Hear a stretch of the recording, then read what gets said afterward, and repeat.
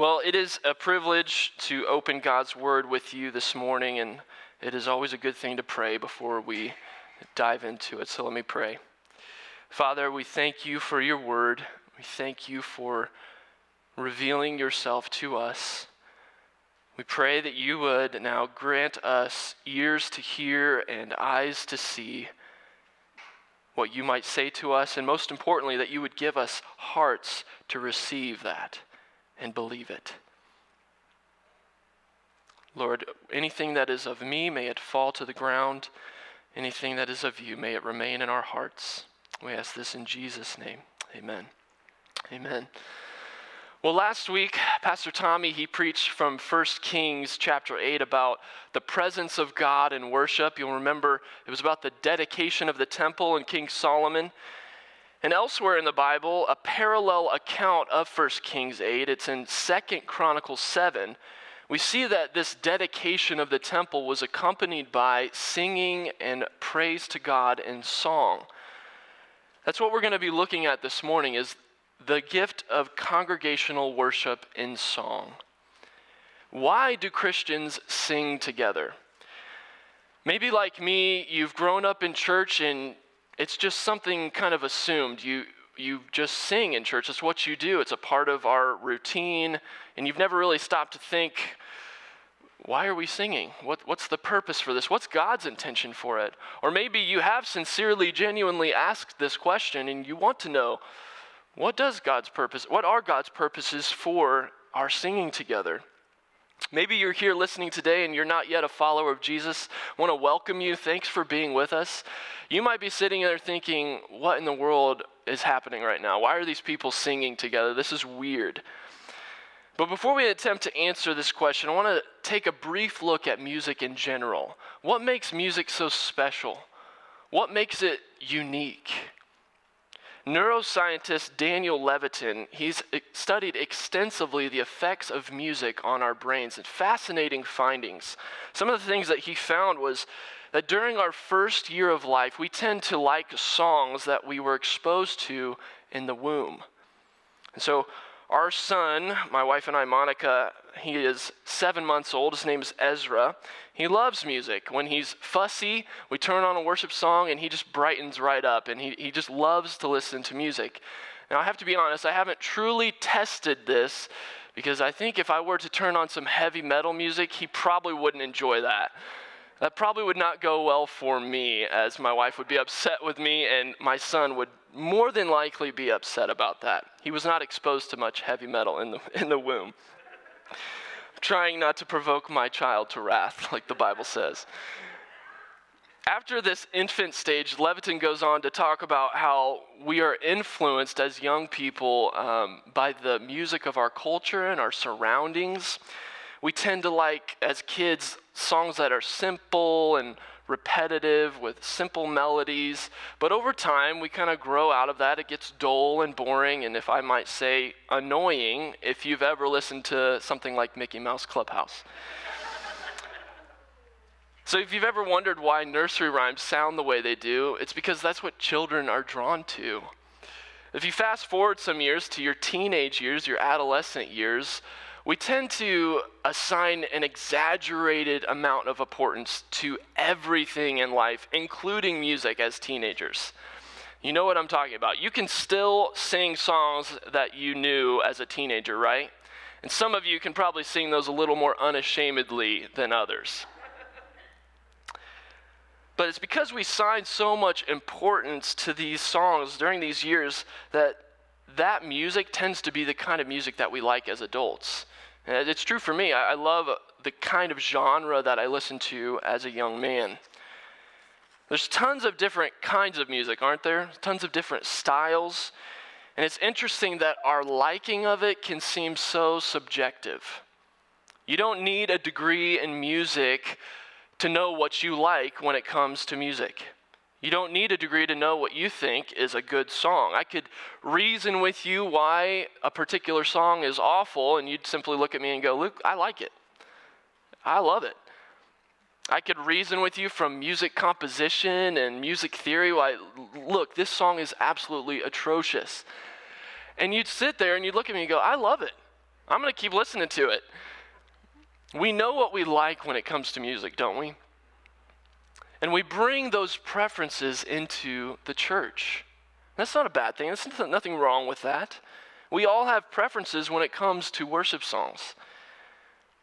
You might be someone who says, give me something fast and epic and anthem-like and loud and just amazing.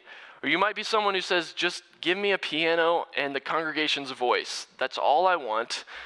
Don't give me drums of any kind. You might be someone who loves the hymns of old, or you might be someone who prefers the songs of the new. But have you ever wondered what kind of music God likes? Have you ever asked yourself, what does God think about the songs that we sing in church? Circling back to our original question, why do we sing at all? What is God's purpose for it? I believe in Colossians 3, our text this morning, that God has given us a few answers. And from the outset, I want to be clear, this is not an exhaustive answer. We could do an entire series on congregational singing. So we simply don't have the time to get to all of the answers for why we sing, such a broad question. But I hope to bring out some of the answers that this text provides for us this morning. Before we read it, I want to catch you up to speed on where we're at in this letter to the Colossians. Paul is writing to them, and if you think of Colossians, think about these two things. This is what Colossians is about. It's about the supremacy and sufficiency of Christ. Colossians is about the supremacy and sufficiency of Christ in all things. In chapter 1, Paul teaches that Jesus is the image of the invisible God, that all things were made through him and by him and for him, and that in him all things hold together. And that Christ has redeemed a people for God through his blood on the cross. And then moving along in chapter 2, Paul tells us that as you received Christ, so walk in him, rooted and built up in him. And in chapter 3, where we find ourselves this morning, he tells us that we have been raised with Christ and that Christ is our life. So you'll notice this letter is full of Jesus Christ, and it is centered on his person and work. One of the reasons that it is the most Christ-centered, Christ-focused book of the Bible is that Paul was concerned that the Colossians were being led astray by false teachings. It's hard to pin down exactly what these false teachings were in Colossae, but it seems like they were teaching that you needed a Christ plus this theology or a Christ plus that in order to achieve spiritual maturity or in order to achieve a heightened state of spiritual experience. So they would call people to certain rites and rituals and doing certain things, and Christ is calling them to come back to Christ alone. Paul, I should say, is calling them to come back to Christ alone. He is all you need. He is sufficient. He is supreme. And so we find ourselves in Colossians 3:12 through 17, where Paul is instructing this church how to live a Christ-centered, gospel-centered life together in community. So with that as the backdrop, let's read the text together now. Colossians 3:12 through 17 says this: "Put on then as God's chosen ones, holy and beloved, compassionate hearts, kindness, humility, meekness, and patience, bearing with one another, and if one has a complaint against another, forgiving each other. As the Lord has forgiven you, so you also must forgive. And above all these, put on love, which binds everything together in perfect harmony. And let the peace of Christ rule in your hearts, to which indeed you were called in one body, and be thankful. Let the word of Christ dwell in you richly, teaching and admonishing one another in all wisdom, singing psalms and hymns and spiritual songs with thankfulness in your hearts to God. And whatever you do, in word or deed, do everything in the name of the Lord Jesus, giving thanks to God the Father through him." This is the word of the Lord. Thanks be to God. So I've read this whole section for us to give the entire picture of what this gospel community looks like. But this morning, we're going to be narrowing our focus in on verse 16, which will show us that Christ has given singing to the church as a gift. Christ has given singing to the church as a gift, and this gift of singing helps us remember the gospel.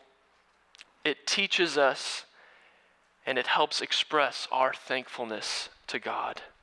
So let's look at our first point together. We sing to remember the gospel. Before we unpack verse 16 together, I've come to appreciate and agree with the NIV's rendering of this verse. Let me read it for you very quickly. It says, "Let the message of Christ dwell among you richly as you teach and admonish one another with all wisdom through psalms, hymns, and songs from the Spirit, singing to God with gratitude in your hearts." And so from that, you can understand that Paul is saying psalms, hymns, and spiritual songs are the way in which they are the vehicle in which the word of Christ is to dwell in us richly as we teach and admonish one another.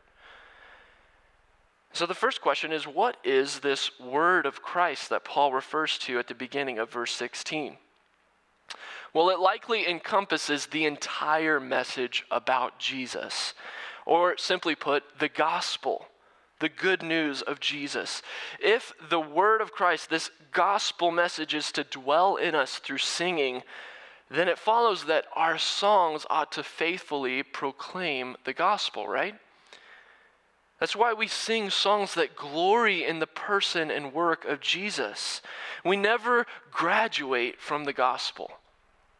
Heaven itself never gets over the gospel. We see this in Revelation 5 where they're singing, "Worthy is the Lamb that was slain." That is capturing such a fundamental truth of the gospel. So if heaven's singing it, I sure want to be singing it. And as we sing the gospel together, we remember it. Music has this universally recognized quality to help us remember things. You know, why is there a song that helps kids memorize the alphabet? Maybe you've interacted with someone who has memory loss or has Alzheimer's and they can't remember the person's name, but if you start singing a song that they knew as a child, they jump right in and without missing a beat. This is an amazing phenomenon that happens in our brains. It's because music has this innate ability to help us remember the way that it's composed, its rhyming, its tempo, its melody. All these things contribute to why we remember songs more than we do someone speaking. Another example for you for music's remembering quality is two prominent figures in church history. Anybody know who George Whitefield is? Many of you have probably heard of him. He was a great evangelist during the First Great Awakening. Can anybody remember anything from one of his sermons? He preached thousands of them. Great orator, great speaker, could command thousands of people with his words. Probably not. But how about a contemporary of his? His name's John Newton. He wrote a few hymns. One of them you might be familiar with, or I hope you will be. It's called Amazing Grace. The church worldwide, the world knows this song, and we're still singing it today. Song has this way of sticking with us. And I don't want to say this to downplay the primacy of preaching, what I'm doing right now. It's of utmost importance in our worship services. The Word of God has supreme value in our services and it being expounded for us. But all that I'm simply saying and highlighting is that music has a unique ability to help us remember truth. And I hope that's clear from our examples. But it's not only seen in our experience. Music's remembering quality is seen in the Bible itself. The Bible testifies to this. In Deuteronomy 31, verses 19 to 21, I'll read it for us. It'll be up on your screen if you want to follow along. Israel is about to cross over into the promised land, and God says this to Moses. Now therefore write this song and teach it to the people of Israel. Put it in their mouths, that this song may be a witness for me against the people of Israel. For when I have brought them into the land flowing with milk and honey, which I swore to give to their fathers, and they have eaten and are full and grown fat, they will turn to other gods and serve them, and despise me and break my covenant. And when many evils and troubles have come upon them, this song shall confront them as a witness, for it will live unforgotten in the mouths of their offspring. So from the very words of the Lord, from his very mouth, he says why this song confronts them. It's because it will live unforgotten in the mouths of their offspring. Songs have a way of sticking with us from generation to generation. And furthermore, we're not meant to just remember the gospel. Our text tells us to let it dwell in us richly. This word dwell, it's truly a beautiful word. It means to be at home in. And so we want the word of Christ, the gospel, to be at home in us. And to be at home in us richly, and singing has a way of doing this. Bob Kauflin, a pastor and author, he spoke of this verse this way. He says, suppose you're in the mall, and as you're walking along, you encounter this wonderful, incredible smell. It's warm and sugary and cinnamony, and it smells like a bakery. And all of a sudden, you're tracking this scent, and you find yourself standing in front of the glass of none other than a Cinnabon. And as you're standing there, you're looking at this cinnamon roll through the glass, and you're just thinking to yourself, man, I want that to dwell in me richly.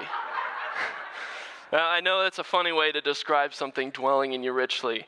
Thank you, Bob, for that. But God has designed singing together to be a way in which the gospel dwells in us richly, in a different way than mere speaking, mere prose. And some of us, brother and sister, I fear, are just standing there looking through the glass. You see it, you smell it, you're taking it in, but you're not partaking in it fully. You may think that singing's not your thing. You may think that it's just a warm-up to the sermon. But friend, I hope that you'll see through this text that it is a gift that God has given. And he intends it to have the gospel dwelling in you richly as we sing together. So singing, it helps us remember the gospel. Secondly, we sing to teach and admonish one another. We see this in the second part of the verse where it says teaching and admonishing one another. First, it's worth mentioning that this verse is telling us that we all have a role to play in teaching and admonishing. As members of this body, we are to teach, which means to instruct, and we are to admonish, which means to warn, all with wisdom, with biblical truth. And this doesn't diminish the role of teachers as described elsewhere in the New Testament. But it still remains that it is true that when we sing together God's truth, that we are teaching and admonishing one another. That's why the words that we sing matter.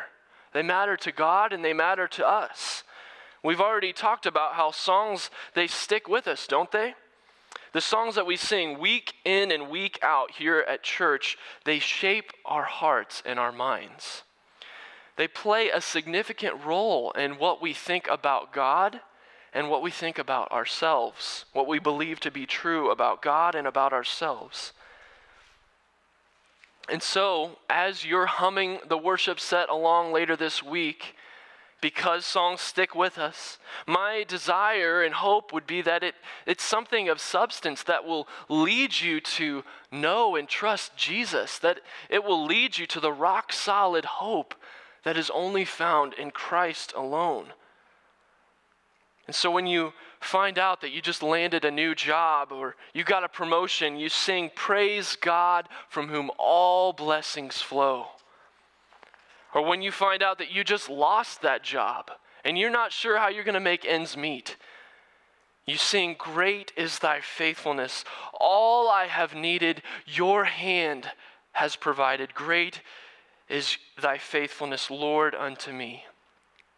When you welcome the birth of a child, the gift of a new life into the world, you sing, I stand in awe of you. Holy God, to whom all praise is due, I stand in awe of you. Or when you find out someone you love is sick and your heart is prone to doubt, you sing, your plans are still to prosper. You have not forgotten us. You are with us in the fire, in the flood. You are faithful forever. You're perfect in love. You are sovereign over us. When our nation is in turmoil and you continue to grieve over the injustice that is happening and the evil that is happening in our world, you sing, though the nations rage, kingdoms rise and fall, there is still one king reigning over all. So I will not fear, for this truth remains that my God is the Ancient of Days. And when you've blown it yet again and the devil, he casts doubt on your standing with God, you sing, when Satan tempts me to despair and tells me of the guilt within, upward I look and I see him there who made an end to all my sin. Because the sinless Savior died, my sinful soul is counted free. For God the just is satisfied to look on him and pardon me. And when you approach your deathbed, you sing, Christ the sure and steady anchor. As we face the wave of death, when these trials give way to glory, as we draw our final breath, we will cross that great horizon, clouds behind and life secure. For the calm will be the better for the storms that we endured. Church, I hope that these are the kinds of songs that are entrenched deep into your heart and soul as you experience the joys and sorrows of life. And there's another thing that is worth noting in our text here as it calls us to teach and admonish one another. You'll notice that it says one another. This is something we're doing together. Our singing is both directed to God and to each other. Remember, this passage, it's Paul exhorting the church to do something together. Our worship of God is both vertical and horizontal. So it's primarily directed to God in praise and giving him honor and glory, expressing our hearts in love and thankfulness to him. But there is also this communal aspect to our singing. Ephesians 5:18 and 19 also helps us to see this when it says, but be filled with the Spirit, addressing one another in psalms and hymns and spiritual songs. And so when we lift our voices together, it reflects our unity in Christ, our unity in the gospel. It ought to stir our faith when we hear one another and when we see one another singing to the Lord and to one another. As you see a brother and sister in Christ who is rejoicing or lamenting, and you know what's going on in their life, and they are crying out to God in this sanctuary, that ought to warm our heart and encourage us and pray for them. This is something that we get to do together. What a gift that God has given us. Singing, it's not just a moment for you and Jesus. It's a time for us and our redeeming Lord. And please hear this. I'm not saying that God doesn't move us as individuals in the midst of a worship service. He certainly does this. He does this all the time. But that's not all that is happening. And so singing, it teaches us with God's truth, and it's something that we get to do together. And finally, our third point, we sing to express thankfulness to God. Singing helps us express thankfulness to God. We see this in the last part of verse 16. Look at it with me again, where Paul says, singing psalms, hymns, and spiritual songs with thankfulness in your hearts to God. God has given us the gift of music and singing as a means to express our hearts to Him. It's interesting that Paul tells us to do this through psalms, hymns, and spiritual songs. The exact phrase is seen in the verse we just referenced in Ephesians 5:19. And there are a numerous amount of interpretations that differ on what exactly Paul is referring to here. And time's not going to permit us to go into all of them. If you have questions about it, I'd love to talk with you after the service. But I've come to appreciate Dr. Doug Moo's insight in his commentary, where he seems to think that Paul is emphasizing some sort of variety here. That the Psalms were the Psalms of the Old Testament and hymns were songs about Christ, and that songs from the Spirit were spontaneous songs derived from the Holy Spirit. And so we worship the Lord with a variety of songs. You can see this in how some songs are simple and repeat often, kind of like our first song this morning. Some of the Psalms in the Old Testament do the same thing. Some songs are complex, the hymns, they don't repeat at all, and they're very deep in theology and expounding biblical truth. Some songs are slow, some songs are fast, some songs are celebratory in their key, and some are minor. And this is all to match the tone of the song, the content that is being communicated. And so again, this morning we've sung a wide variety of songs. We sang a song of simple praise and glory to God. And we sang a hymn of old and Come Thou Fount. We sang of how, Lord, from sorrows deep I call, a beautiful song of lament and giving us words for our heart to cry out to God in our pain. The beauty of singing songs that are a variety is that it further displays the beauty of our triune God. He is infinitely glorious in myriad of ways. And so one style of song, one style of music just simply will not suffice to proclaim the glories of our King. The variety in our singing, it also helps us express the full range of human emotions. This is getting at our third point of helping us express our hearts to God, our thankfulness to Him. The wide range of songs that we sing should serve to help us express the wide range of human emotions that we experience as people. Now, emotions, sometimes they can be painted in an evil light in the church. And certainly we want to stay away from emotionalism. And emotionalism is where you're prioritizing an emotional feeling or response regardless of where it's rooted. Emotionalism, again, it's prioritizing a feeling or a response regardless of where it's rooted. But the Bible, you see, doesn't shy away from us expressing our emotion. You just look at the Psalms, they're so helpful to us here. How we see the full array of human emotion expressed. And we see how to do that in a God-honoring way. And so as we sing God's truth, it ought to travel from our minds to our hearts and then overflow into the appropriate emotion. When we sing of how we were without hope, dead in our sins, and Christ died to redeem us from those sins, and He rose again, conquering death for us, I hope that our hearts explode with thankfulness and joy and love for God.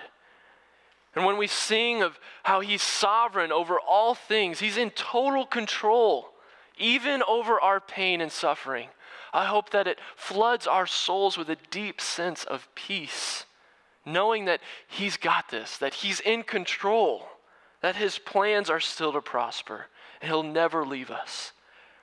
If you're a student here this morning, I hope you know what a gift God has given you in singing. And when you don't know how to adequately express what's going on in your heart, when you don't have the words to speak, God has given us the gift of song to express our hearts to Him, to give us words to speak, and to remind us of what is true. Songs oftentimes bridge the gap between what we know to be true in our minds and whether we actually believe it in our hearts. Songs oftentimes bridge the gap between what we know to be true in our minds and whether we actually believe it. Singing God's truth has a way of massaging it deep into our bones, into the depths of our soul. And again, oftentimes helps us to believe what we're singing is true. So you see, singing together, it's meant to help us express our richest joys, our most grievous sorrows, our deepest trust, and our sincerest love to God. Sometimes mere words are just not enough. John Piper, he puts it this way: the reason we sing is because there are depths and heights and intensities and kinds of emotion that will not be satisfactorily expressed by mere prosaic forms speaking, or even poetic readings. There are realities that demand to break out of prose into poetry, and some demand that poetry be stretched into song. You might be sitting here this morning thinking, Luke, this is all nice and well for you creative types, for you people that can sing and are gifted in music and enjoy this kind of thing. And friend, brother and sister, I hear you. I understand where you're coming from, but please hear this. I fear that you're missing out on something that God means to bless your soul so tremendously. I've quoted this here before, but again, referencing Bob Kauflin, his words ring true time and time again. He says this: the question is not whether or not you have a voice to sing. The question is whether or not you have a song to sing. Church, we have a song to sing. It's the song of the redeemed. God's people have been singing it for ages and ages of how He has delivered us from sin. He has rescued us, given us the hope of eternal glory with Him, all because of what Jesus has done through the cross and resurrection. And so, church, once again, I ask you, why do we sing? It's because Christ has given us song as a gift that helps us remember the gospel. It teaches us, and it helps us express our hearts to Him. He is so worthy of all glory, all honor, all praise. Would you join me as we pray to Him?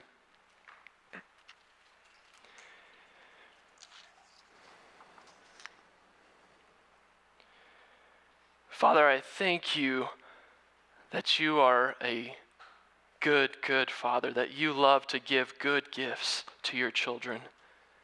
Thank you that you have given Jesus the greatest gift of all, who restores our relationship with you, to forgive us our sins, to assure us of eternal glory with you. And Lord, we thank you for yet another gift, the gift of song.